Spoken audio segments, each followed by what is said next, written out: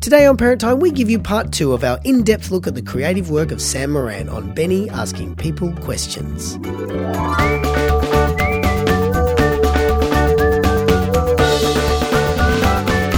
lot of your songs are really thematic. They're they almost feel like the end of an hour and a half show, you know? Right. Like there's these massive things that you're kind of going, yeah, and then you go, oh, that's track 6. There's another 15 to go. I know, and I do sometimes have a bit of a problem when I'm putting all the songs together in the album, but it feels like they're all like closes. Closes. And I will confess I've had a couple of the ballads that are on the albums. I've had resistance about doing them. For that up reason that okay, sure. Resistance from other people suggesting, saying what songs they need, which is fine. But I just want at least one moment every album where it's let's that's not sounds. That's kids. Let's all sit down. You need to drop it down. Yeah, exactly. Absolutely. What kind of influences have you got musically? Because there's a couple of your songs, again, Count With Me, Sandcastles, Don't Wake Up the Lion, The Beat of the Drum. You know, I feel like I've known them my whole life. It's really strange. It's like they don't feel like they're taken from something else, but they're so instantly familiar and almost... I think that's just having been exposed to those genres yourself, and me really looking at the palette of songs I have and going, well, what am I missing? What genre am I missing that I haven't done? So I think that it's your familiarity with those genres. I think, because when I know I'm going down a certain genre path, I'll start getting references for those genres myself. I'll listen to other really good examples of those genres and just cherry pick what really makes that genre stand out. And so use those as influences for making the song. But sometimes the song is written before we've even chosen the genre too. Like Cuckoo, I played the first version of first demo of Cuckoo, and it's very straight. And then when we were recording the album, it felt like I'd done a few songs in a row that were all quite straight. Sure. And we got to recording Cuckoo, and I went, there needs to be something else. And I just started in my head thinking about it, and it became a slightly reggae in my head. And I went, we don't have anything on the album that's that sort of feel. Okay. So in the recording studio, Cuckoo became that reggae feel. And did that then kind of give you a bit more play with the vocal delivery as well? It just made you be a lot more fun with it? And that's what it was. It was the fun element, because it's ultimately a ridiculously silly song. Yeah, completely. Which is great. Which the music then helped that silliness. Yeah, sure. If it was a very straight musically song, it's not a straight song. It's ridiculous. Yeah, it couldn't work. So it has to musically suit it as well. And so that helped that feel. Yeah, the education of that song needs to be vastly masked behind the lunacy that is in the presenting of that song. And that's why it works. Yeah. With that, I mean, you just touched on something there. I saw you live. I took my daughter because I thought a grown man on his own at a Sam Moran concert probably wasn't that cool. I looked around for a press room and there wasn't one, so I better take her with me. But there's a real sense with your stuff, and then watching the shows as well. With children's music again, there's obviously a tendency to kind of go, hey, children, come and do moves and do actions and be like this, and who can do this and who can do that. And it's great, it's wonderful, because children are that, so they want to be involved. Yeah. But there's an element to you that kind of really goes against a bit of all of that, where you obviously have those elements, but you really there's a part of you that's also just a bit like, you know what, just chill, and I'm just going to entertain you with my nonsense a bit. Do you know what I mean? If you're asking a child to be engaged at all times, you'll lose them, and they'll come back and sing. And especially in a live sense, it's a bit of I know I'm going to have them for a few songs, and then they need to be kind of just let on their own for a little bit, because I know that next song is going to be really, hey, I want you to do this. Can you do this with me? And so they need a bit of a rest, not a rest, but they need mental exhaustion. Exactly. And sometimes during the show that I'll feel like each audience is different too, and I might just skip a song and go straight to because I know they're into at it, that. they're ready for it. They're ready for it. Sure. But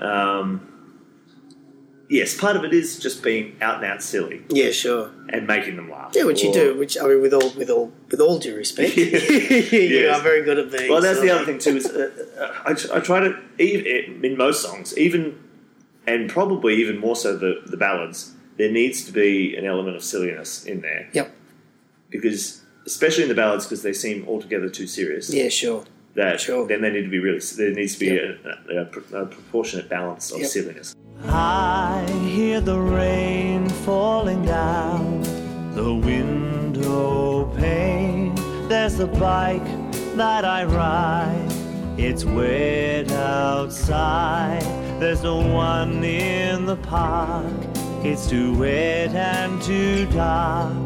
No outside to play, not today.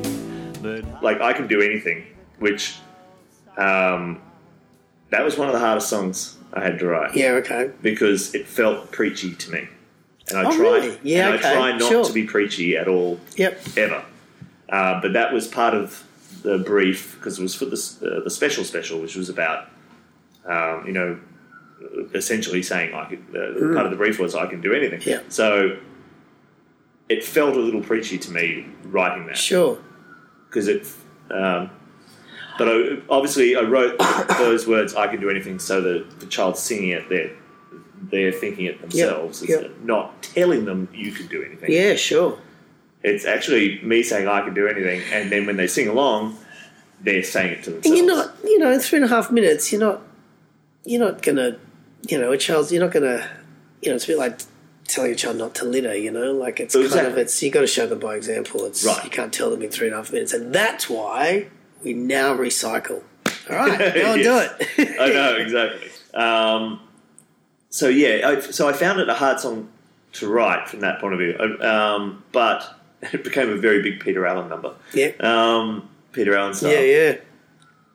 Which, if you see, because the song is not, so as the song goes along, there's a point where I talk about singing and learning to sing and practicing that, and then there just needs to be the silly opera moments of singing high and low, and the video is even more ridiculous if you see it on Nickelodeon. I think I've seen Me pretending to be at the piano with the mirror ball spinning and just hamming it up. Because it's quite a serious sounding song, so they need to bring those elements in to balance it out. Well, that sort of brings up another thing as well, which I want to talk about, which not a lot of people do anymore, is particularly, I think it's the middle album, the intro. Yes. I mean, you intro every single song on that album, and that's something that's not quite used as much. I mean, is that important to you from the perspective of, like, just prepping the child? Look, this is kind of what we're now moving into. Otherwise, you've just got a string of songs that are all different. And that comes from, like you were saying, that quite a lot of them are very enders or closers. Yeah. But sometimes it just doesn't feel right to listen through an album and they're all feel like that. Sure. So you need to kind of just take a moment back and go, okay. Yeah. And then you make it, whether it's a little story that sets up the song or whether it's just... It's a nice gesture. It's a really beautiful gesture to children that I don't think's used much, as much as it possibly could be in children's music. Do you like my new instrument? It's a kazoo. It's a funny name and a funny sound. Can you kazoo too? So for me, it's about keeping the flow of the album. And it is me able to talk directly with the child. Yeah. And have those little moments where I especially something like Dance to the Beat or something, I talk about what the challenge is. I'm challenging them to do these things in the next song. So while the song is the challenge in itself, if they're prepped for the challenge before you start challenging them, if you run them through what the challenges are going to be, it just helps with that sometimes as well.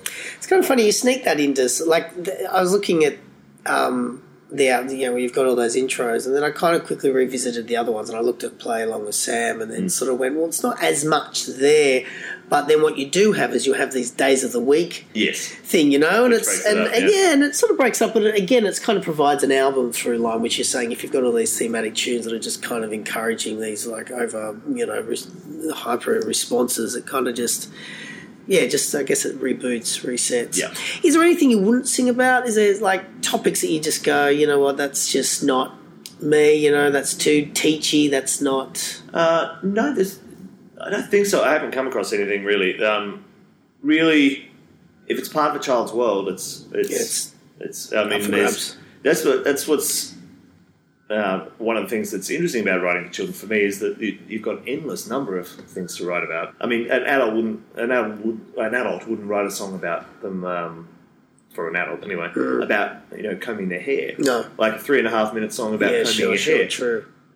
But, some would, but I don't know how well they'd go. But you know what I mean? Whereas, I mean, that's the smallest little mundane moment for an adult, but you can make an entire thing, and there's any number of those things that are in a child's life, because everything's exciting and everything's interesting. So because your daughter's like 6 or 7 she's now. 6 now, she's 6. So she's sort of effectively moved out of that, which now leaves you walking the barren wasteland of lack of inspiration around you. Yeah. So, I mean, do you find yourself, do you just randomly turn up to Childcare Centre and go, hi, can I just... Fortunately, I've got a lot of her friends have got younger siblings that I'm still around a lot. But I've also been doing this long before I even had a child. So when I had the child, it just reinforced what you'd been doing, what I'd already been doing, and when I was going, yes, now I get why that bit works, or I get why why she's responding to that. Yeah. And it's funny, now she's at an age where I think she's been conditioned along the way to herself to understand these things, because I test everything on her. And she gives me suggestions now. Yeah, right. Great. You know what? I think you should do this, Daddy. And so a couple of times I've taken them up, and then she's very proud that she reminds me every time that song's on. I told you to. Yeah, as long as you keep there a good relationship, because there'll be some point in 30 years which turns around and goes, you owe me 10% for that song. Yeah. So I was going to ask, who is your soundboard? Is it your partner? Is it your child? Who's the person? Like, do you have someone in your life that you go... It's still my daughter. I still play her everything. Because musically, what I do is it is music that the parents can enjoy too, rather than just being children. Sure. Yes, thematically, it's all for the children, and there is predominantly for them. But I am indulging myself, in stylistically and artistically. So the music generally, this is the feedback I get from parents, is they enjoy listening to it themselves as well. And I've had a few parents say that they've dropped their kids at daycare or whatever, and half an hour later they realise they're still listening to the music. Obviously, I told you before, my newborn is only 10 days old, and I found myself at 3 o'clock in the morning the other day shaking him to sleep. Now, well, not shaking, sorry. A terrible term. Edit that out. Gently rubbing his back to sleep. And my wife was sitting on the couch trying to stay awake while I was trying to explain to her why Sandcastles was such a great song. And she did just kind of go, can we just not? And I went, yes, we can absolutely not talk about it. Grab a bucket and grab a spade when you're starting out.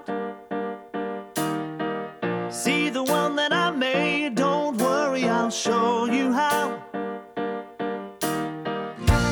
Fill it up and pat it down.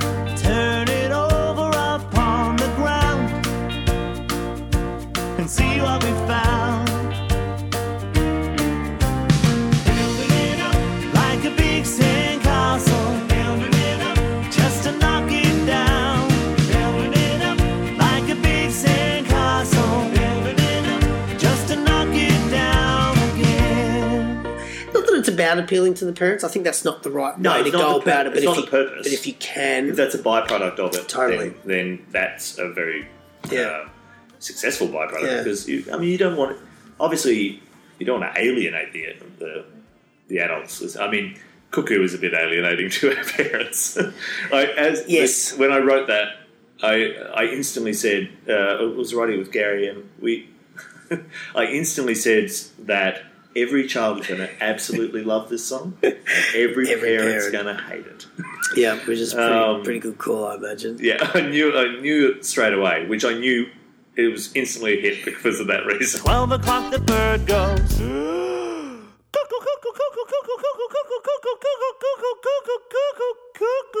Every hour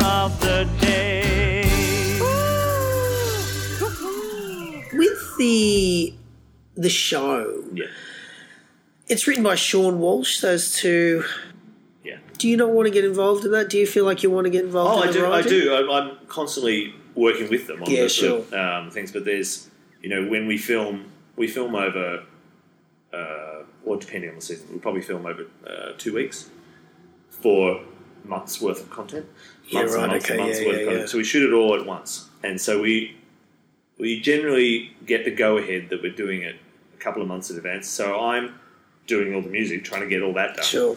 And and we have like 80 little segments to Yeah. write. So they'll start writing that. Then when we get back together, I share the music where I'm up to on those. They share where they're up to in the scripts. We read through everything, and I quite often say there'll be things in the scripts where they're trying, they're mixing concepts and things, and I just Sure. strip it all back and we rewrite it, and I say I wouldn't say it like that, and we just so we rewrite everything. Yep. Yeah, right. So he's credited, but obviously it's a really It's a collaborative thing for sure. Yeah, That's a pretty busy couple of months. yeah. Does that take its toll? I mean, It does, you ready because you never know what's coming up. So this is why I'm writing now. Okay, because of I'm course, trying to you're waiting. prepare with. I'm trying to prepare ahead of time Yeah, sure. because it does sometimes become a bit of a. So what are you just writing instrumentals at the moment, waiting for someone to go? Oh no! It's about trees. Well, I know This it one's won't about be tree. as thematic as the specials. I don't think so.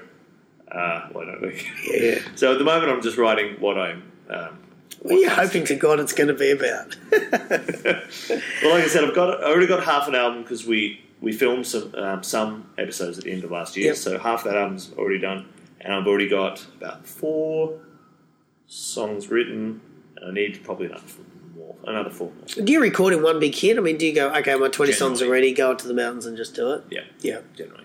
And so, and are they pretty well plotted out here in your studio before you take, like, by the time it gets up there, are you like, to the bass player, here's your bass part, here's the piano part, No, here's, or is it still... It's not that thought out. It's not that planned out. Yeah. And really, it depends on the song. Generally speaking, I've got everything written. I have gone into the studio and actually don't have any words for the song. I've got a song, Yeah. but I haven't written the words yet. Or I've written the chorus. I just haven't written any verses yet. Sure. Good pressure, that's good. So occasionally that'll happen, but I've got the structure. I've got exactly what key it's in. I've got all that before we go in. We just plot it out. So you obviously know these people quite well. I mean, We've got a together. routine now that we go through, which works. Yeah. We know it works, and it's efficient. I'm a one-man band. Maracas in my hands. I'm a one-man band. Playing all I can. I'm a one-man band. I'm a one-man band. I'm a one-man band. For me, writing is a process I have to sit down and actively do. I'm not a songwriter who,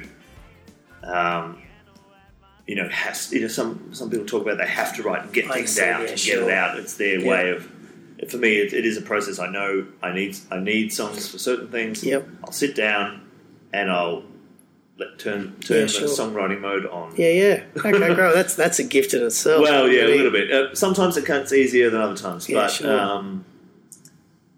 but yeah, it's a process for me. Like we were saying with the recording of the process now with the recording with the guys I write with, the guys I record with. We've got this working flow of knowing going in. This is what we deliver. That's how we do it. And it's a process that's very efficient and works well. Yeah, sure. That's why we're able to do an album here. Yeah. Of, like you said, 20 songs or something. Yeah, sure. Spaghetti, spaghetti, spaghetti. One big bowl of my spaghetti, spaghetti, spaghetti. I can't get enough. Whirling and twirling around your fork. Spaghetti. I was watching Sam's Beach Party, and it kind of reminded me a bit, and again, a very good way of Monica Trappiger's Seaside Adventure. I don't know if you've seen that. I haven't. I think I may have seen it, but a long time ago. Yeah. Definitely. It's the thing that kind of struck me about it is that kind of location setting as well, and doing that kind of Lo-fi is not the word I'm after because Yeah. it's obviously shot very well and everything, but it's literally just done there on the beach. Yeah. And it I was quite surprised how much it struck me because it's something that seems to be missing a bit, but it's something kids really love. I mean, it's that kids are fascinated by things that are actually real to them. There's no point talking about space because it's just too abstract, but, they can love the beach because they've been to the beach, Right. Yeah, and I agree with you. And it's a tricky thing with children's TV, this part, because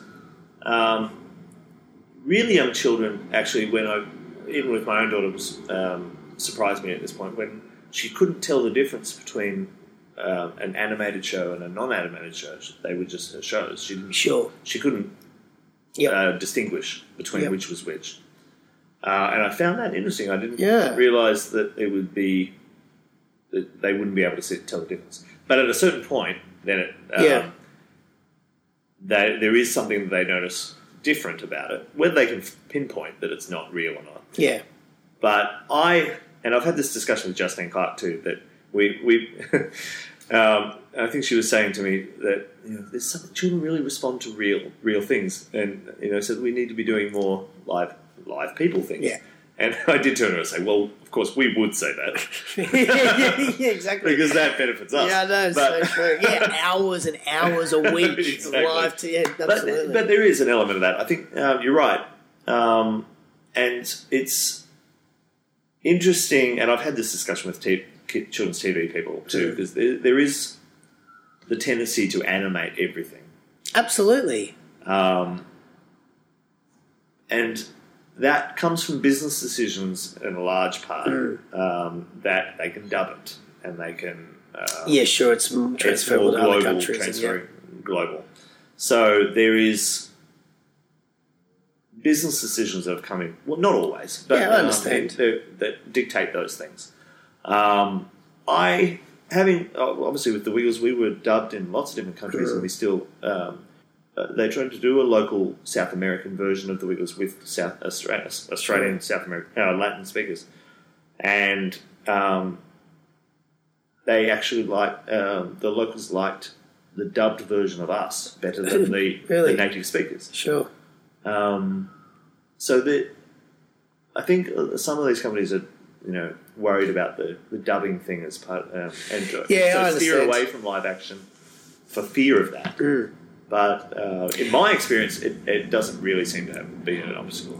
And I think it also goes back to the thing you were saying before about adults see interest in different things. And, if you're an adult and you see, if you watch Mr. Maker or something, and then, next to that you watch, I don't know, Octonauts. Just the first thing off the top of my head. There's an immediacy of...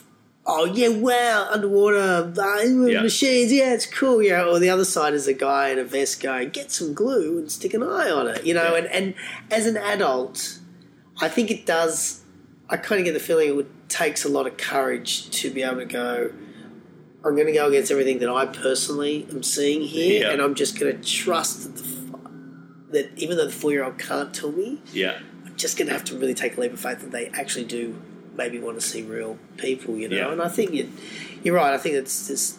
you know what? The real people is a big thing, but for me, also, the way it's delivered, I find that breaking the fourth wall is a huge thing that sometimes is done, sometimes is not. And for me, the most successful shows are the ones where they do it. Like, obviously, Wiggles and myself do that, and you talk directly to the children. Yeah. Dora talks directly to the children. Blue's Clues. Yeah. It's all sure. a conversation between you and whoever's at home, rather than trying to be a narrative story. Do you know what sound a monkey makes? That's it. Well, did you know they make some other sounds too, like this one. Whoop, whoop, whoop, whoop, gobble, gobble, gobble, gobble. It's called a whoop, gobble, gobble. What a funny name. Because for me, it's all about having that conversation with the child and having them involved in every little action and puzzle solving, and every song. It's me and them working on something together, and I need their help with solving things, and so they're involved in everything. If we start telling a story, They're no longer involved in that story. Sure. Unless you then have those moments where you reconnect and say, I need you to help me get to the next part of the story, if you know what I mean. So in that instance, the story becomes secondary. Yep. It's just a driver of to get between different. Yeah, sure. This is why I've ended up here, and while I'm here, we're going to do this. But ultimately, if it's just becomes telling a story, you can do that in small things. But for a full half hour, I find you lose. Well, you can't engage the child in a storytelling exercise. But you can do that in animation, but you can't do. You know what I mean? That's the other thing. So it is the different genres. But yeah, you're right. There definitely needs to be more live stuff. The clock is ticking, the stoppies are hard. I'm almost ready for the morning to come. My mind is racing, hope I didn't forget. The milk and cookies on the mantel are kept. Carrots for the reindeers, presents for friends. Mistletoe is hanging from the door, it descends. The tree is lit, decorations are set. This Christmas morning's one we'll never forget. Well, with clearly not having time to do any of that other stuff, I appreciate you giving me some of your time today, Sam. Thank you very much for chatting with me. Thank you for chatting with me. If you'd like to know more about Sam, then visit his website at www.sammoran.com for all the latest news and gossip. And for more Parent Time goodness, go to www.bennytime.com. Thanks for listening to me, Benny, asking people questions.